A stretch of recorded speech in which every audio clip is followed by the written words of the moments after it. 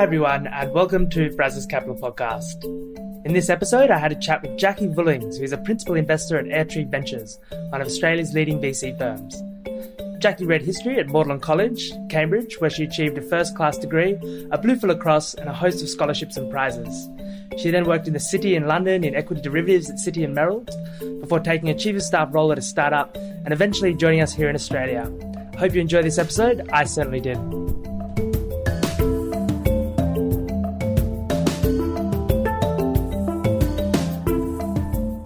Hi Jackie, welcome to the show. Hey, nice to be here. Yeah, thanks so much for coming on. So you had a pretty interesting background. Obviously went to Magdalen, Cambridge. Actually, how do you say it? Is it Magdalen? It's Magdalen, yeah. It's Magdalen as well. Just like yours, yeah. Okay, cool. What do you think about that system coming from it? Obviously, most people listening to this will be from Australia in our system. You've probably got familiarity with both now. Yeah, it's really funny because I think the university systems are so different between the two countries. And I think it's probably a historical background, but I mean, I read history at Cambridge and then started a graduate job in equity derivatives at Citigroup. And I think that is totally unfathomable for anyone who came from Australia. Like that someone could study a history degree and go on to do a pretty esoteric finance job. Yeah. And I really liked it. I think the British system and particularly the Cambridge system was, you know, I did a degree where I had 1 hour of FaceTime a week. And my job was to essentially read 7 or 8 books on a particular topic per week and distill those down into, I essentially had to like come up with an argument and write an essay every single week and then spend an hour with the person who wrote the book on the subject. So it was pretty intense and actually weirdly, really well suited to my job today. Right. So my job today is to get like dumped into a brand new area, learn everything you can, form an opinion, and write that up into an investment paper and decide whether or not you want to make an investment. So strangely, like my history degree is actually really well suited to working in VC, and I never would have guessed. But I guess amount of reading. You know, for most people, 7 or 8 books a week would be quite a lot. Pretty intense. It was pretty intense at the time, yeah. Whereas I guess like the uni system here is so much more like people have a job while they're at uni and it's way more focused around vocational skills. They usually live at home as well. Yeah, live at home, which I think is kind of sad. Yeah. Like you don't get the full uni experience. People live at home like really long here as well. People live at home until they're kind of 28, 30. That's true. I still have some friends who are still at home. Yeah, which is crazy to me. But I don't know, what's your perspective? I guess, you know, you're even closer to the situation. No, it seems like obviously there's 2 great universities and obviously some very good universities, but there are certain benefits in like that society of going to the top 2. And that kind of brings all kinds of issues of fairness and these decisions are made at 18. And they're kind of arbitrary. Yeah, I mean, I always thought there are probably about 5 times as many people who deserve to get in as do get in. And it's like luck of the draw on the day. Yeah, because you'd have had to interview as well, wouldn't you? Yeah. Do you remember anything about it without? Yeah, it was really intense. It was just honestly, in retrospect, all they were trying to do was work out if you really cared about the topic and you'd read outside it and you were really, really interested in history, or whether you'd kind of just followed your course at school. Yeah. And yeah, that was kind of the course of the interview, but it's terrifying because you're 18 and you're one-on-one with like a 60-year-old who knows everything. Yeah. And one thing I will say, those people had so much confidence, like probably too much confidence. Like particularly Oxford, particularly like... Yeah, you've got 20 minutes with somebody, you just assess them based on their answers to that question. Yeah, although that's kind of my job today. Actually, yeah, it is. Weirdly, yeah. Wow. It's, you know, a founders spend 45 minutes with us and we need to kind of come to a pretty quick conclusion from there, whether it's worth doing more digging or kind of passing on the... Is that pretty typical like length of first interaction? Yeah, 45 minutes about it usually. How many of those would you chew through? I probably speak to 5 or 6 new companies a week. I'd say, yeah. So, and then maybe of those 5 or 6, 1 to 2 would go through to doing a bit more work. And then really, you know, I think as a firm, we probably meet with about 3,000 companies a year and we probably invest in 10 to 12. Right. So, yeah. Very select then. Very select. You must get such a good cross-section of all these industries as well. I could see all the different competitors, all the different people from like adjacent industries. You'd probably have buyers and like suppliers and end consumers of the same products kind of. Yeah, it's really good in some respects for us to kind of go to our portfolio companies and just say, what tools are you using? And then go like, okay, chase after those companies. Or Yeah, sometimes founders will come to us and we have a really good perspective on who their competition is that they don't even know yet because we've met everyone. I met some pretty smart people as well, like all those different perspectives. Yeah, it's pretty humbling because you get to sit there and just learn from the people who are the experts in the industry or the technology.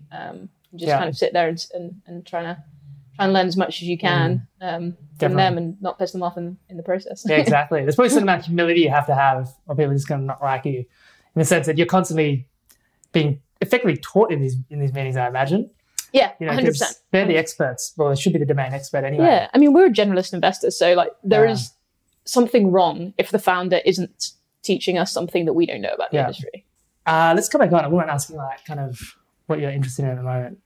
So I look at a lot of digital health, fintech, and probably consumer are my main areas of focus, I guess, within the portfolio. I mean, we do stuff outside of that.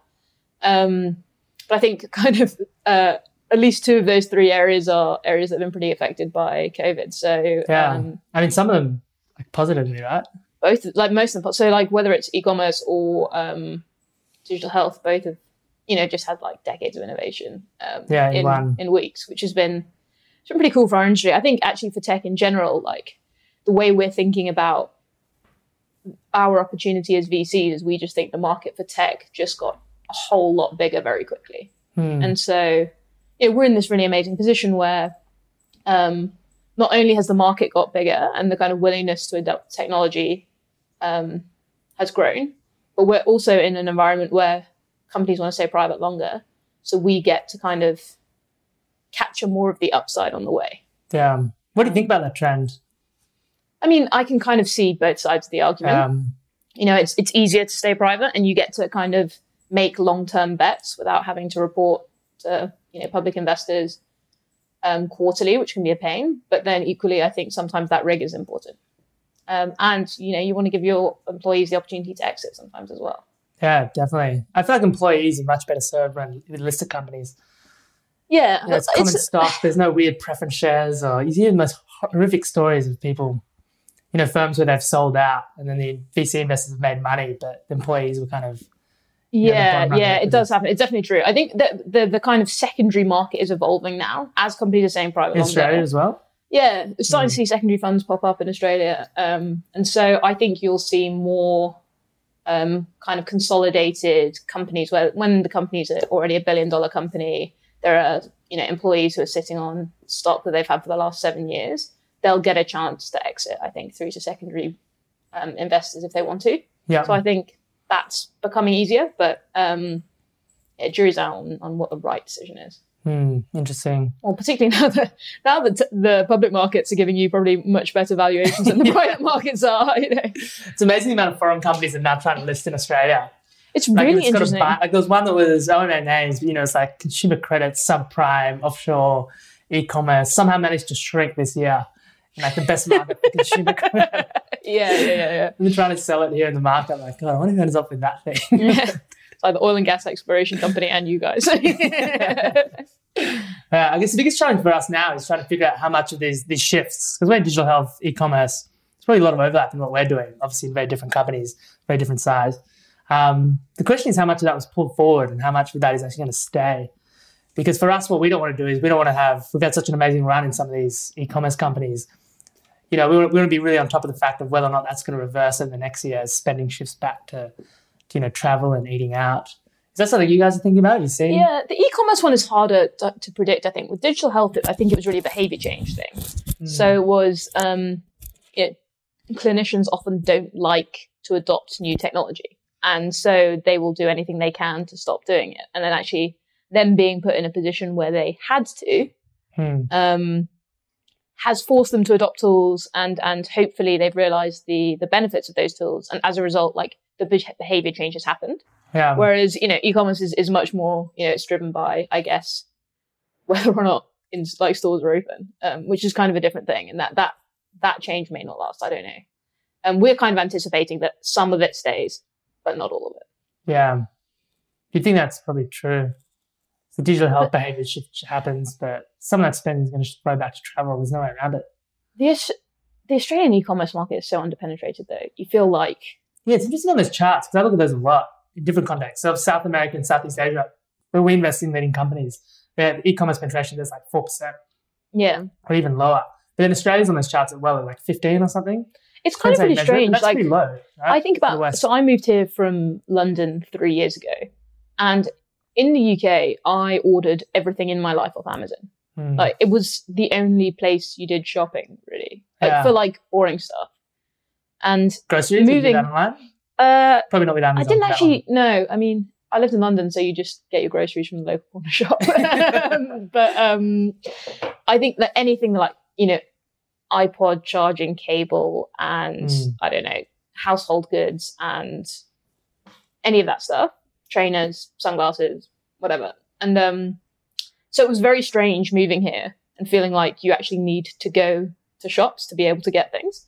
Yeah. It was, I don't know, it was really interesting for me because actually my partner loved it because he was like, there are actually still small businesses here and it's really nice. And like, so I kind of see that side of it as well. You give up convenience, but you get kind of small. I miss those British postcodes where basically every building has its own postcode. And that's like your effective address. It's so handy. Here, like this postcard covers like Bondi, Turnaround, or Bronte. It's useless.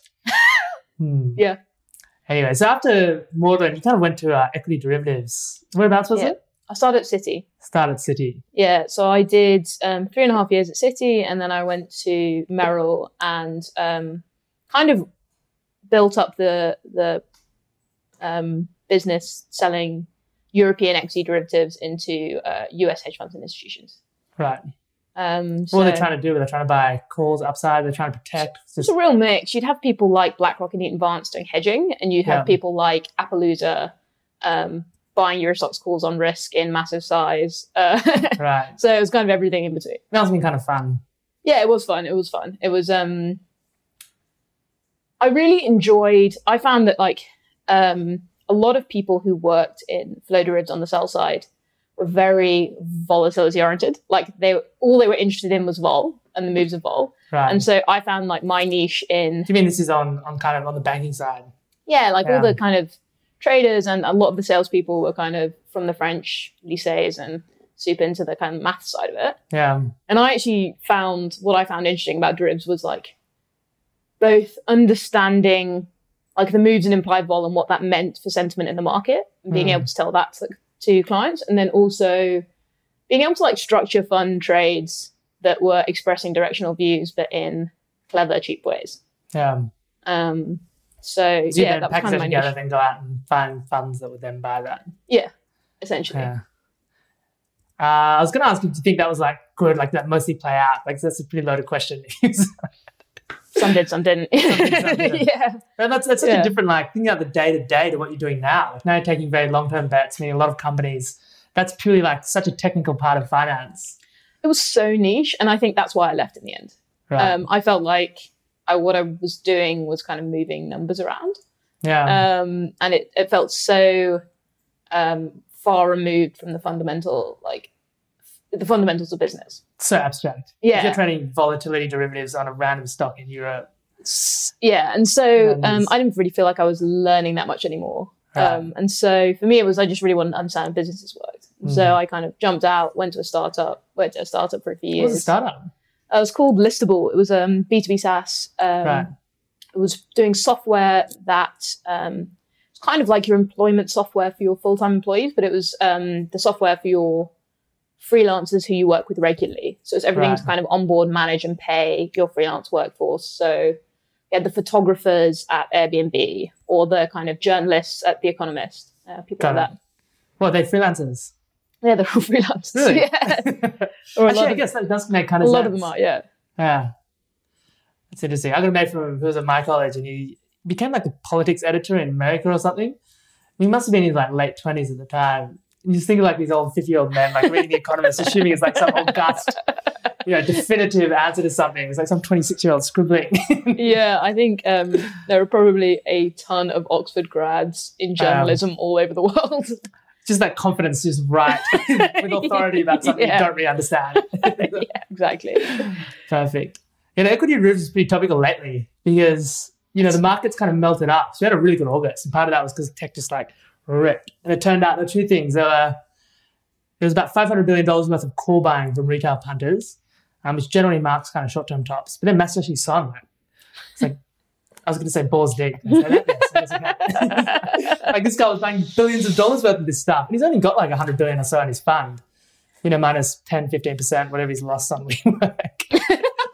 It's a pretty big bet for him. I think it's really interesting. Like I don't know the details of that trade. I actually don't know if anyone, I'm guessing the people who trade the stocks do, but somehow it's got out the notional values. I heard it was like a March call spread, and I think the interesting March next year. Yeah, March 21. Oh, bummer. I've got a theory that like the market's not going to make new highs until that expires for nothing.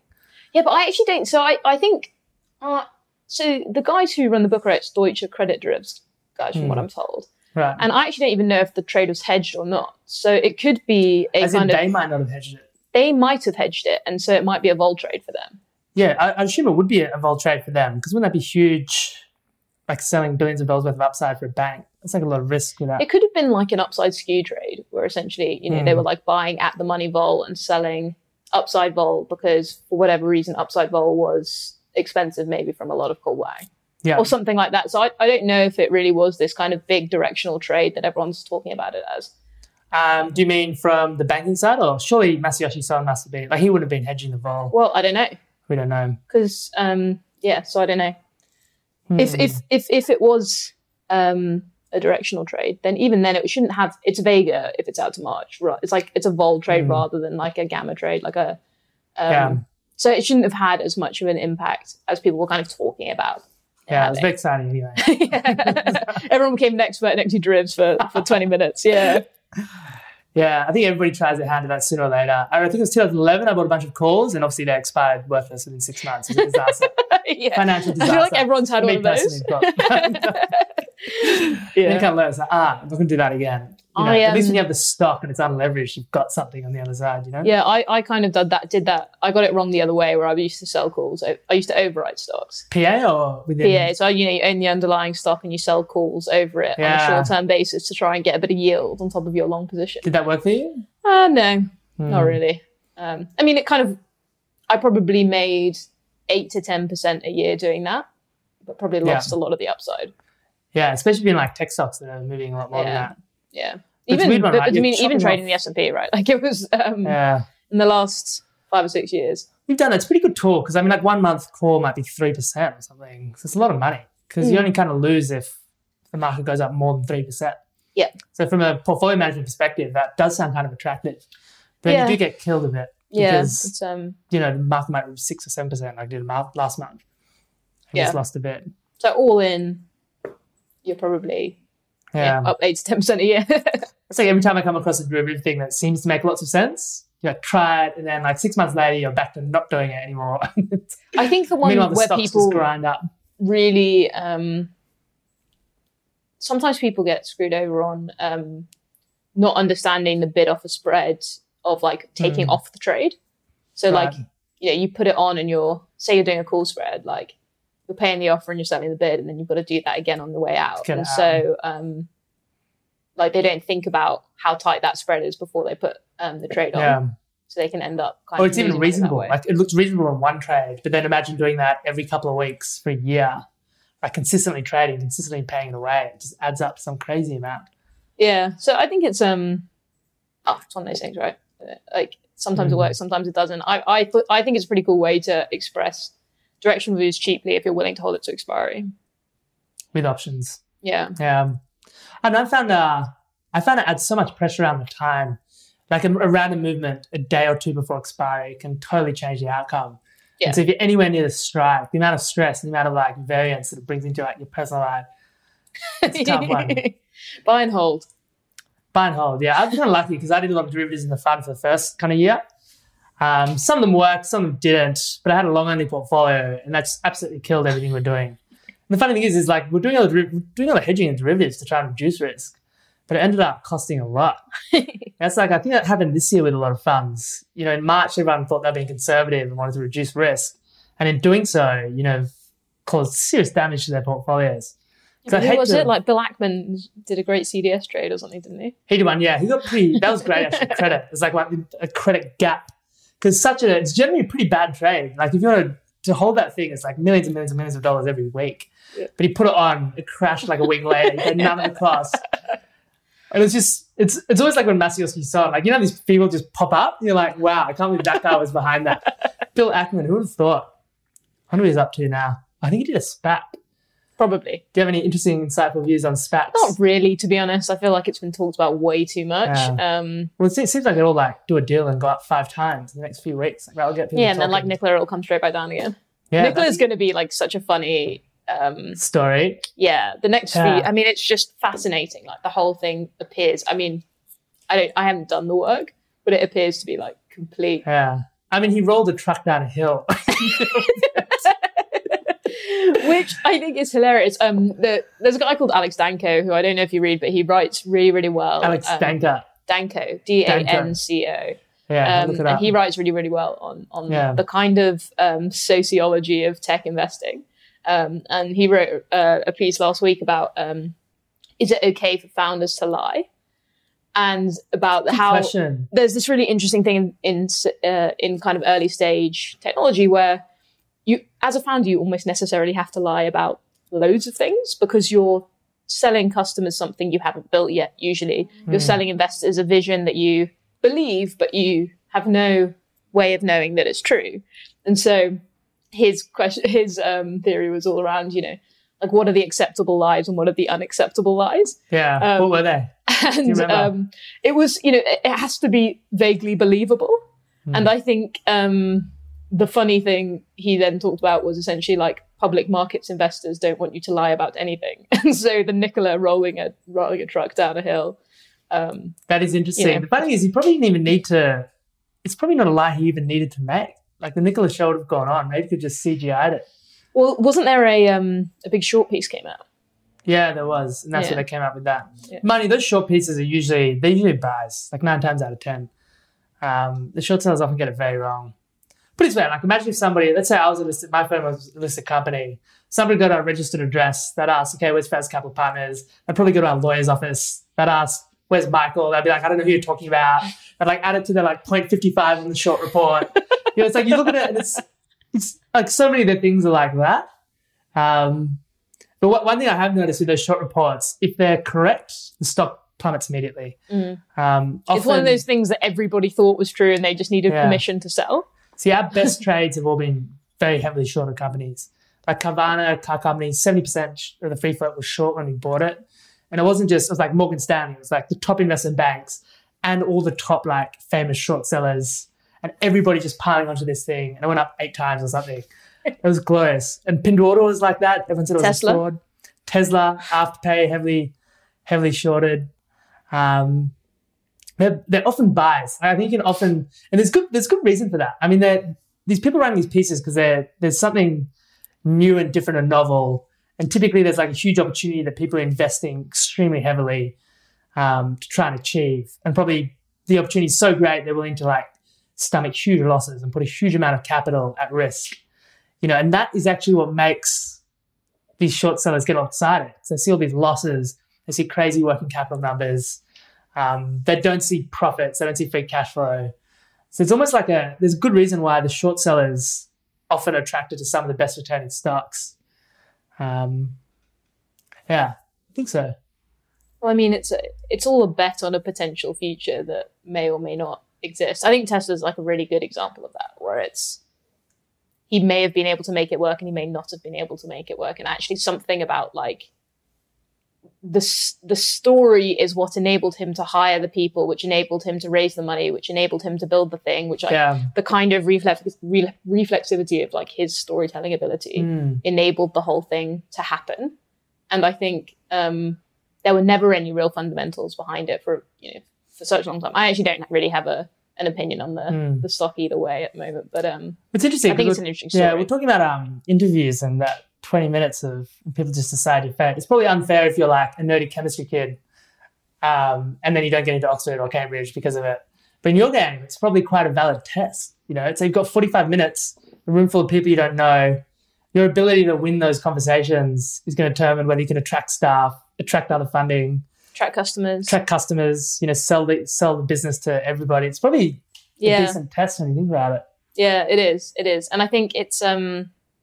like there are technical geniuses who could build the best possible product in market, and particularly something like the dev tools market, like you can do that by building the best product and engaging the developer community.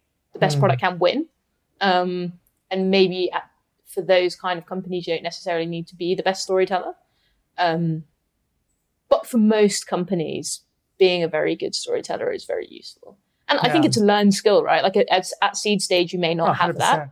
And you may, learn that over time, but over the long term, it's definitely important. Yeah, that's not really something you can teach or people you think is important when you're younger, is it? Yeah. I feel like I wish, there are so many things I wish I learned at school that, that could have been very helpful. And like, how many people our age don't know what compound interest is? It's terrifying. Yeah, it's bizarre. I mean, those compound numbers always surprise me, even when I spend my time like thinking about it. You get like these shorthands, like 25% a year is an extra zero every decade, like things like that. Yeah, like that's what you can achieve if you do it. 3 decades later, that's 1,000 times. I don't know, it's interesting stuff. I guess I really I wish in school that they took creative arts more seriously. And I mean things like media, things like look at this podcast now. You just design, like making a nice website, making like a presentation look nice. Those things are so important. And then also not even just in the professional world. Like so many people have these amazing lives, like doing art or doing sculpture and putting it on Instagram. And it's not just they're making money, so it's great. They're like really good ways to live. I think one of the things I'm so excited about in technology at the moment is how there are consumer tools being developed that enable creative people to monetize their creativity much more effectively. Oh no, you're talking about the monetization. I'm talking much more like there's an online course platform called Teachable, which enables people to essentially deliver online courses in anything and make money from it. That's the one where you make your own course. Yeah, that. Yeah, and there's like Substack for writers. There's a company, an Aussie company actually called Linktree, which is enabling people to kind of connect their audiences with the places they make money. So I think there are like all these tools now being developed that kind of help these creative people who have built these big audiences on Instagram now be able to actually make money from what they do and cut out all the middlemen along the way. Yeah. A little bit like Shopify's on an e-commerce versus like the marketplace like Amazon and eBay owned the customer data. Amazon was so horrible to their as well. Replicated their products and sold the private label. It's so interesting. That's the other piece, actually, what you mentioned is the building the audience. How important is that? And again, it's something that... I feel like all the good things that happened to me in my career seem to happen from like writing online. Really? Do you write online? I should know this. What do you write? Yeah, I've got a Substack. Really? Yeah. And what's it I've done a few Medium posts as well. It's called jax.substack.com. Excellent. What do you write about? Do you write about tech or is it more broad? Yeah, it's kind of, it's mostly tech related, tech and tech related stuff. Kind of, so I wrote kind of a piece on, it's fintech, it's digital health, it's gaming, it's consumer, it's all the stuff I'm really interested in. And it's, you can, it's almost like you're putting your thoughts into the world and then people who read it and are interested in it will then find ways to connect with you. Right. And I've like met so many interesting people in the US and like the rest of the world just through my writing. When did you start that? Very fun. Probably like I've been writing on Medium for a few years and then started the Substack in January, February this year. Right. It's already kind of helped you out in multiple ways. Well, I'd say that my mailing list on my phone, like the whole thing's built on the back of the mailing list. Yeah. And I don't know any of these people. Everybody's met in the last 4 years. They've generally come through the mailing list. And what's so interesting about it is that it's so hard to do. You know what I mean? Because it's not your core job. The writing or the... Yeah, the writing, finding the time to do it because it's not your core job, right? So it'd be very easy not to do it. And sitting down with a blank piece of paper and forcing yourself not to procrastinate and forcing yourself to actually do the work is really hard. And so I think that's the like barrier to entry on the whole thing. Just like forcing yourself to like sit with the pain of the blank sheet of paper. Yeah. I guess after that once a month for my letter. Once a month, I think, is actually the right cadence. That's the right cadence. I feel like it's something in this, especially in this talk about building an audience, that regularity is so good. I don't know. I don't think I can do one day. Maybe one a week you could if you're really... I think it'd be hard though. I think it'd be hard to keep it quality as well. That's the thing, yeah. Well, there's a guy, you must know, Ben Thompson, Strategy. Yeah. Like, that's like 4 a week that guy writes. And they're all high quality. I mean, he's pretty amazing. Quality. He's pretty amazing. Yeah. I mean, it's his full-time job as well. I'd love to know how many subscribers he's got. $10 a month. He I'm must one of have them. 100,000 plus. Yeah, he's doing well. He also lives in Vietnam, right? Yeah, somewhere in Southeast Asia. Yeah, oh no, it's Taiwan. Taiwan. It's Taiwan. That's right. Yeah. Yeah, interesting. Again, creative skill. Somebody's just gone and created some amazing career. And there'd be so many, it's not like you have to be that successful for it to really work. Yeah, exactly. Exactly. And, once if you build a mailing list and you're making, I don't know, could be even like 20, 30 grand a year from the mailing list, but then you can do events and you can do merchandise and you can do online courses and you can write a book. And there's a few people like that in Australia doing the stock market game, like investing for beginners kind of stuff and building a thing. I guess it's a fine line where I wonder, it's tough. It's tough on trying to figure out whether retail investors or mass make money. I think they do. And I'm probably on their side. I think a lot of professional investors would think that retail just gets flogged and ripped off. And to some extent, they probably do if they're doing the wrong thing, like trading CFDs, taking leverage bet on FX, or buying call options. It was so interesting, all that data that came out, that when all the professionals were panicking in March, and by panicking, I mean, it's not like they're pulling their hair out, screaming and carrying on like children. It's like sitting in a risk committee and saying, we don't know what's happening next. Why don't we just tone down the risk a little bit? It's not like panicking. It's almost like sensible. It's like common business sense. But that was so value destructive. And then when there's limit down days, it was basically these guys hitting just selling. And then prices fell until basically retail bought. So they hit levels where random people from the street were just buying. It's so interesting that's how it played out. So you think it'd be the opposite. You think it'd be the retail people who were panicking, and the savvy professionals were buying. It's so interesting to see what returns come out as for this year. Yeah, and fingers crossed that they hold up. Yeah, the old active to passive really gets accelerated at the end of this year. I can see that happening. But I guess one thing I've noticed is there are a lot of people announcing that they were moving to cash and going short, doing all kinds of silly things in March. And now a lot of them are now removing their shorts now. And now it's like, why are you doing that now? Brutal. That's probably shorts. It's like, once you got the dragon or the tiger by the tail, you can't take that thing off easily. Because if you do it at the wrong time, like if markets drop another 20%, these funds haven't ripped on the upside. They're probably still down a bit or flat, and they're going to lose again, being fully unhedged. Yeah, it's tough. I mean, I think it's really interesting because even the private markets, we used to pay higher valuations than the public markets. And now it's just, we're looking at Datadog at 44 times and you're just thinking yeah. What was that one that just came out at 100 plus? Snowflake. Do you have any thoughts on that? Do you have any insight into that sector? What is it? Databases? I don't know. I don't know tons about it. I know that currently it's a much superior product to anything else that's out there, but that this space moves quickly. And so I've not done the work, but the people I know who weren't buying into the IPO weren't because it's databases and there'll be something new in 3 to 4 years and see what happens. But that is not based off any kind of unique insight. Yeah, it's tough. It's like, does that technology turn every 3 years, 5 years, 10 years, 20 years? It's tough. If it's 3 to 5 years, then you can't pay 100 times sales for anything. Yeah. If it's 10 years, probably could. I guess with databases, once you do it, you're locked in. The net revenue retention thing is the interesting part because if you've got 150% net revenue retention, you're going to grow 50% next year without any sales marketing. So that's a pretty special thing if you can make that last a long time. Yeah, definitely. That's something we look at a lot in our portfolio. The 130% retention, they're just going to grow strongly. You're looking at 40, 50, 60%. Yeah, you've got to think so. Otherwise, they're doing something terribly wrong. It's a tough one. There's probably not much of that kind of tech stuff going on here, is there? Like new database companies we've got a few great B2B SaaS companies here. B2B SaaS. A Cloud Guru or Secure Code Warrior. What kind of things do they do? Canva, obviously. So a Cloud Guru it's actually kind of an education platform teaching, training people how to become cloud engineers. So how to kind of maintain a company's cloud infrastructure. And obviously all these huge companies have transitioned to the cloud and these big transformations, and nobody knew how to manage a cloud. And so there were all these people who needed to be trained. Like using AWS, Google Cloud. AWS certification, GCP certifications, all that kind of thing. And so this company is, you know, it started out with the founder doing YouTube videos because...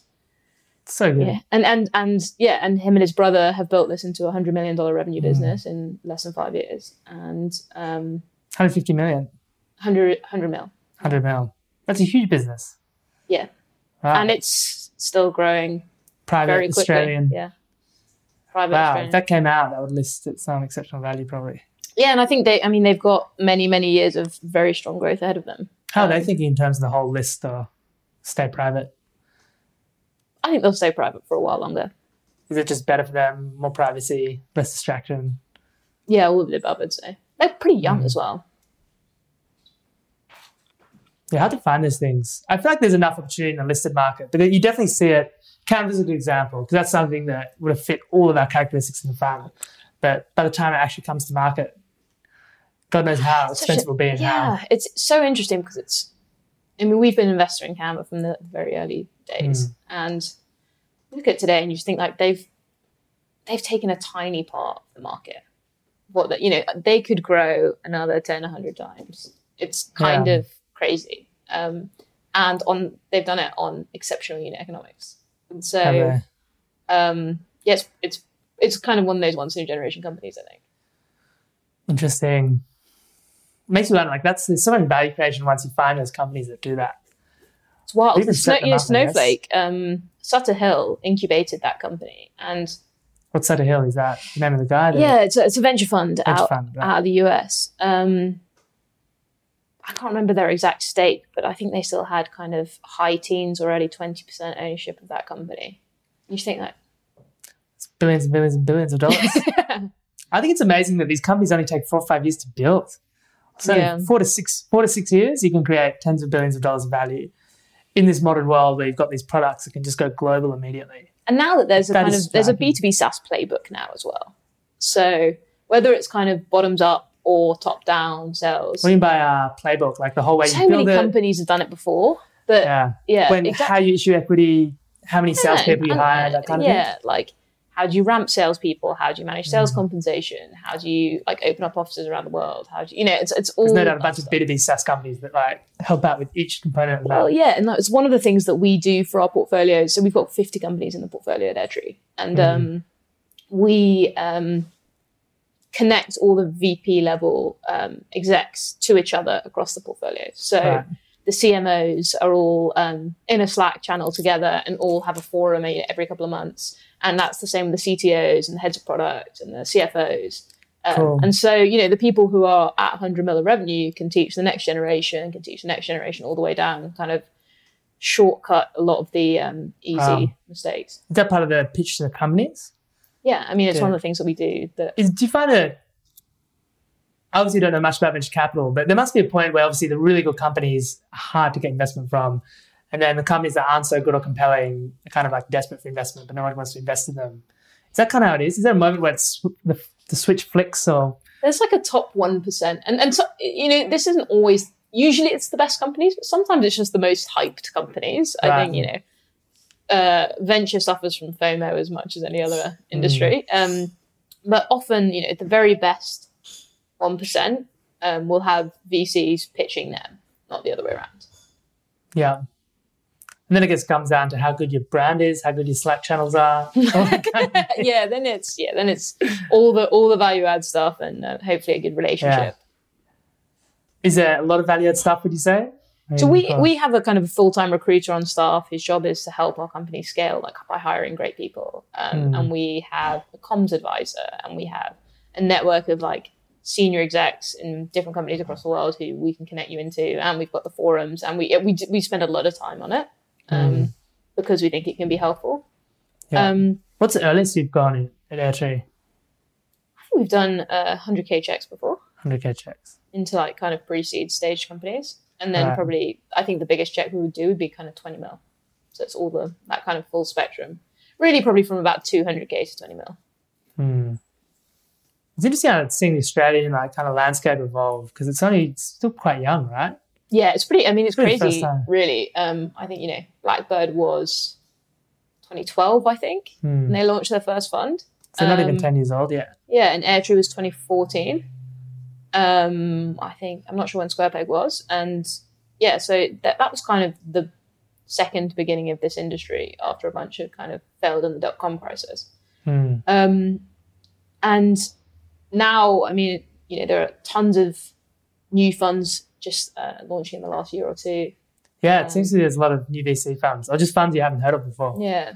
How do you So think it's that great. I plays think out? it's Is enough opportunity for all that capital, or is it the other way around? I think more capital leads to more founders, leads to more capital, leads to more founders. It's like it's kind of a flywheel, which is, I think it's a good thing. I think also there's kind of US money is coming over here quicker. Right. Starting to see US VCs invested in seed rounds in Australia. So we also are competing with the Bessemers and the Sequoias of the world. Yeah. Yeah, interesting. Not sure. I guess there are a lot of funds that have been launched in. I guess funds, kind of an equity listed game. There's a few really old ones, and then the rest turn over really fast, it seems. I think there's a really interesting thing in venture where if you do well at the start and you build a good reputation and you make a few good investments, it almost is like a positive feedback loop because you have great companies in your portfolio. New companies want to be in your portfolio. And so you get this kind of positive feedback loop where you get to see the best deals. And, provided you build a good relationship and you invest on good terms, like you get to do those deals. And as a result, like there's kind of a good feedback loop to the whole thing.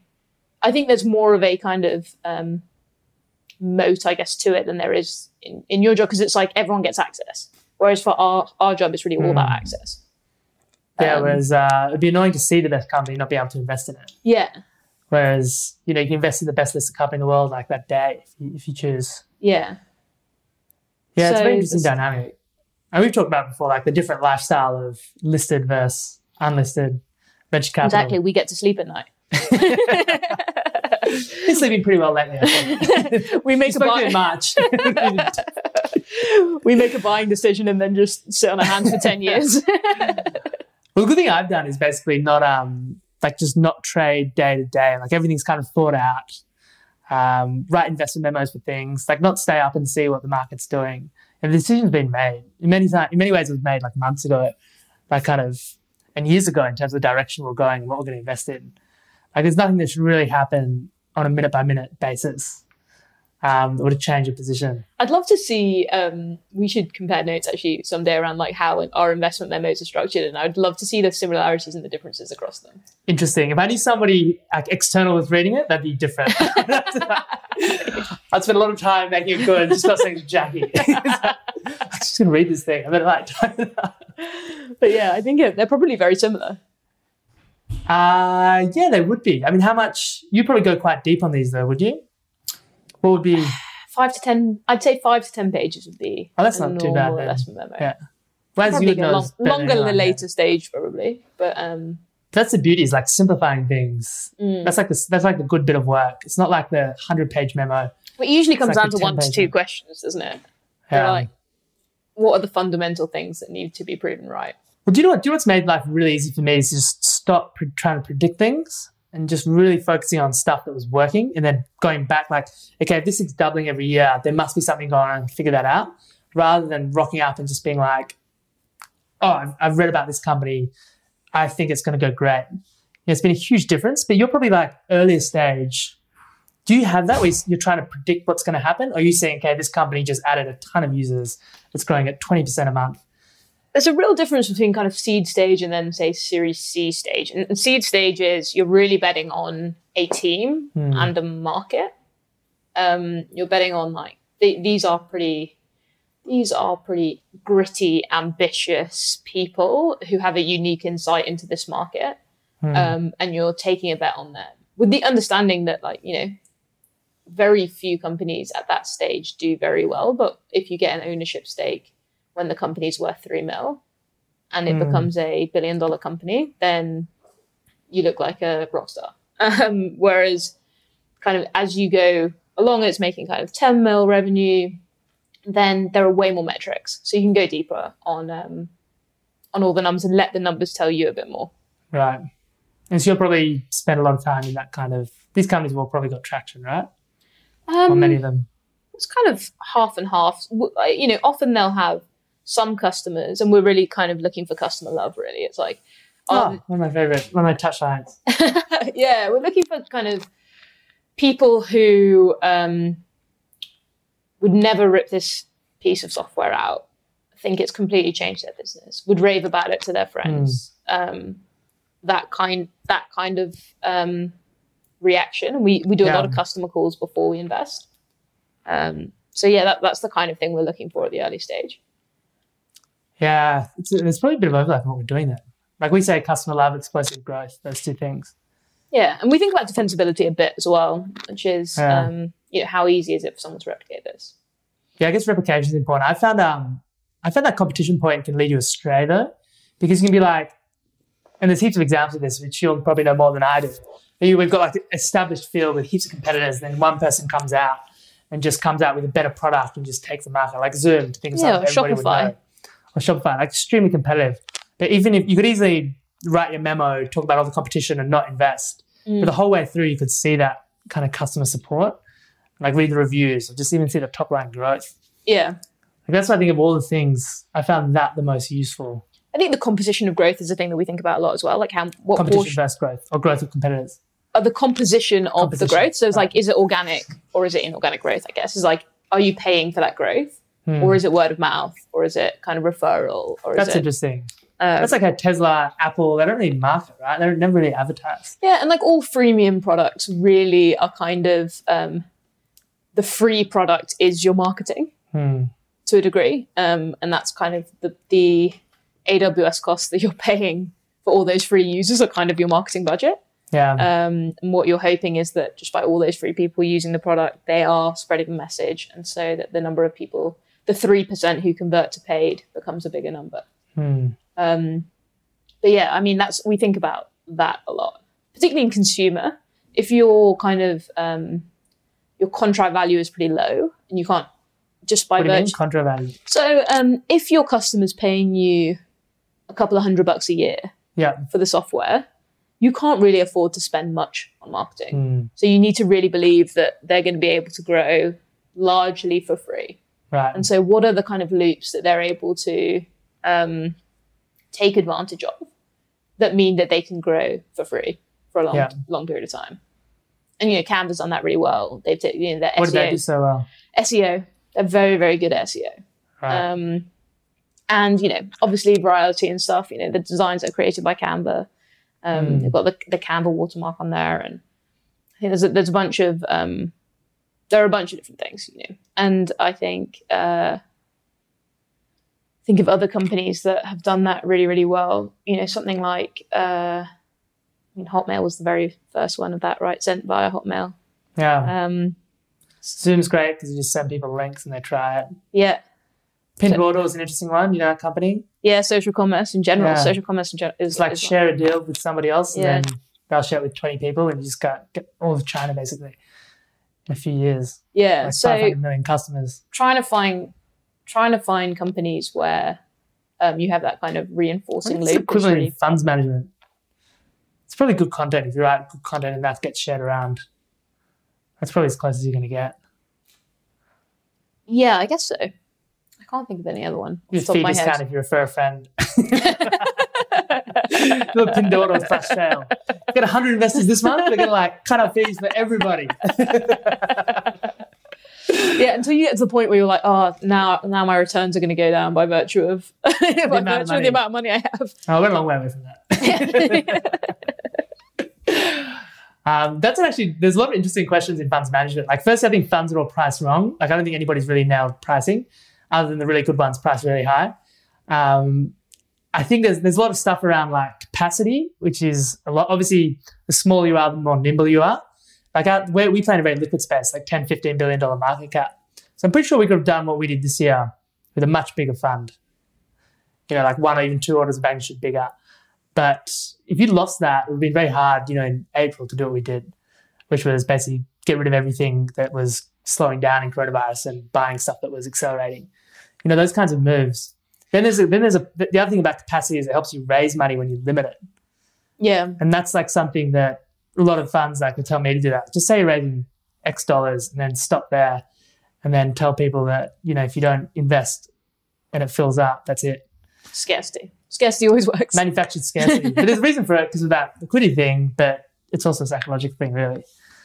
So spend a bit of time thinking about that. Liquidity is hard in the kind of public markets in the listed markets in Australia.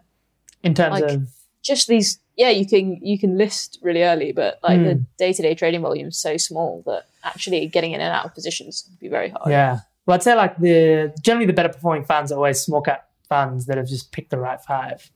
And we know what they are. It's like a zero afterpay Appen, maybe 10 tech stocks that you could have bought and done well.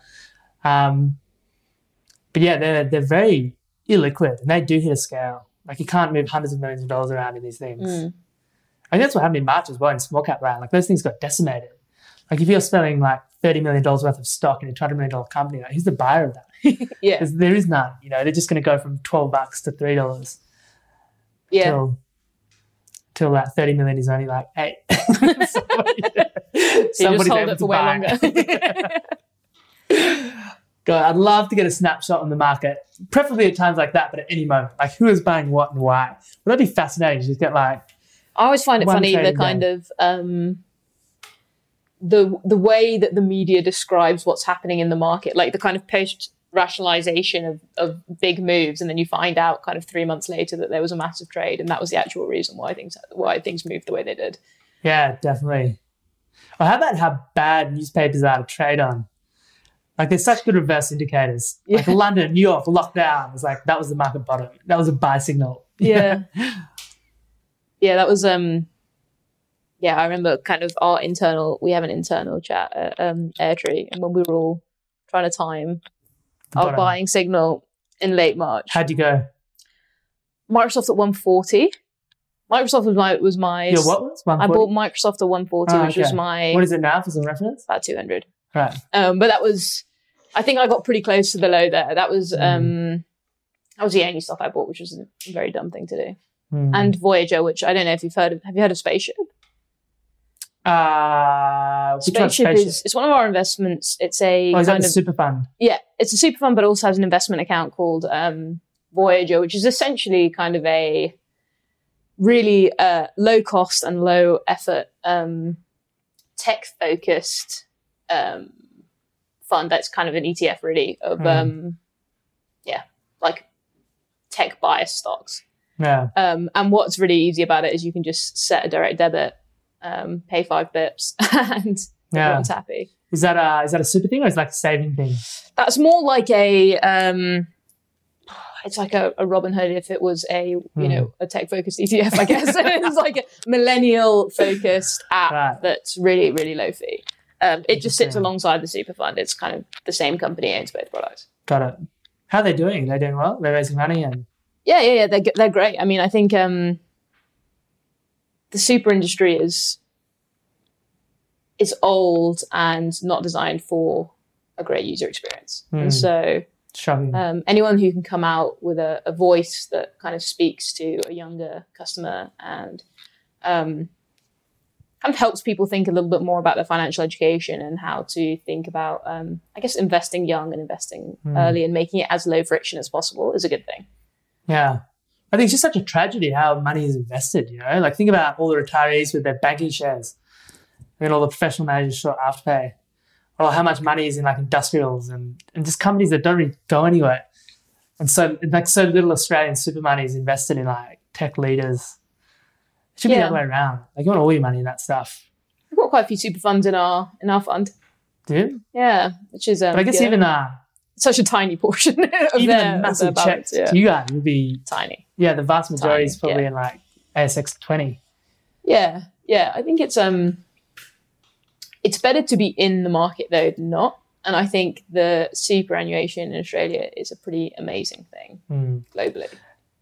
Yeah, it's a great policy, isn't it? Yeah, 9.5%. You go overseas and you just realise people don't even... it's actually quite novel. And yeah, my husband's company didn't pay him a pension. So he, at 30 years old, had no pension, like which is crazy when you think about it. Like I think it's mandated now in the UK. When I was in private equity in London, like every business, you're like, okay, what's the pension liability? Is it underfunded, overfunded? What are we going to do about that? And often the whole situation tends to hinge on like some random pension thing. It's bizarre. Yeah. Whereas here it's like everyone's got savings and amazing policy. Also good for me actually. Most of our investors are self-managed super funds. Yeah. So a lot of people obviously hit that level where they've got $500,000, $1 million, $2 million. Whereas like obviously most wealthy people have their money tied up in things that they're doing, like real estate or their business. It just means there's like everyone's got this like liquid pool of assets. It's been helpful. The kind of investments in real estate here is a funny thing as well. Like all the funny tax incentives. How about the fact the rent and the interest rates are reversed what they are in the UK? Like rent's really low. Like there's so many capital and tax incentives in this country that rents are very low, prices are high. It's bizarre. It's very, very bizarre. It doesn't make any sense at all. What do you think? Would you be a steady real estate investor? Like if you've got access to the kind of companies that you invest in, why would you buy a house? Yeah, look, I'd put money in my own portfolio first, but it's also VC, right? So like I think you should have other investments. I don't know. I think from a social policy perspective, don't think it's the right move. I'm probably quite... the right move to have all these tax incentives for owning residential property and renting it out. So you think it's good or bad? I think it's bad. The tax incentives, just because I think it makes it harder for average people to be able to buy homes. If you have people speculating on homes as investments and even losing money on the yield just to kind of speculate on the value of the asset. I don't think that's what residential property is for, but maybe I'm old-fashioned. I think most people would probably agree with you if they sat down and thought about it. It's been such a long policy that everybody's structured their entire savings and wealth position around it. So when people try and mess with it, you're going to annoy a lot of people because do you know what I mean? I'm not saying... It's so interesting. Like I'm thinking like if you, blank piece of paper, you'd be pretty like odd person if you're like, you know what, let's make sure everyone's money's in real estate. Let's incentivize people pushing up house prices for everybody else. Yeah. You probably wouldn't do it. But after decades of it, it's something that I can see why Labor got in so much trouble, like the left wing here, when they tried to kind of change that. Yeah, I mean, you're putting every single person with any kind of wealth in real estate offside on day one. I'm not saying that's good or bad. It's going to be very hard to change. Polarized politics is a thing for every country in the world now. I was having a conversation with an Uber driver or people today. We're talking about state governments and how ridiculous they are. Like country with like no residents and still things like no so many states. Ever. So many states. And you can see like normally you just ignore them. Like you're not even aware that, okay, this help is being done by the state maybe. It's completely oblivious to the whole thing. But now all of a sudden this year they've become critically important. And these like jumped up premiers who nobody even knows the name of are like putting borders up within the country. At least we ended up in the right one. In New South Wales. Yeah. Wow. What a twist of fate. Man, I thought we were so hard done by New South Wales because they had the lock out. And it's actually, it's almost like a straight line between lock out and lock down, you know, in terms of like getting to clubs and restaurants. Oh, right. Like, I feel like that whole like scan your phone, take ID, wait over here, 10 minutes. Like New South Wales was going. There loads of practice. Anyway. That was what was going to happen. Anyway, interesting stuff. Why don't we wrap up there? I think it's about an hour. Sounds good. Yeah. Thanks so much for coming on, Jackie. Thank you. And that wraps up episode 37 of Fraser's Capital Podcast. If you want to know more about us, you can find us on www.fraserscapitalpartners.com, and Jackie has a Substack at jax.substack.com. So if you found that interesting, I highly encourage you to go and have a read of some of her essays there. Hope you have a fantastic week.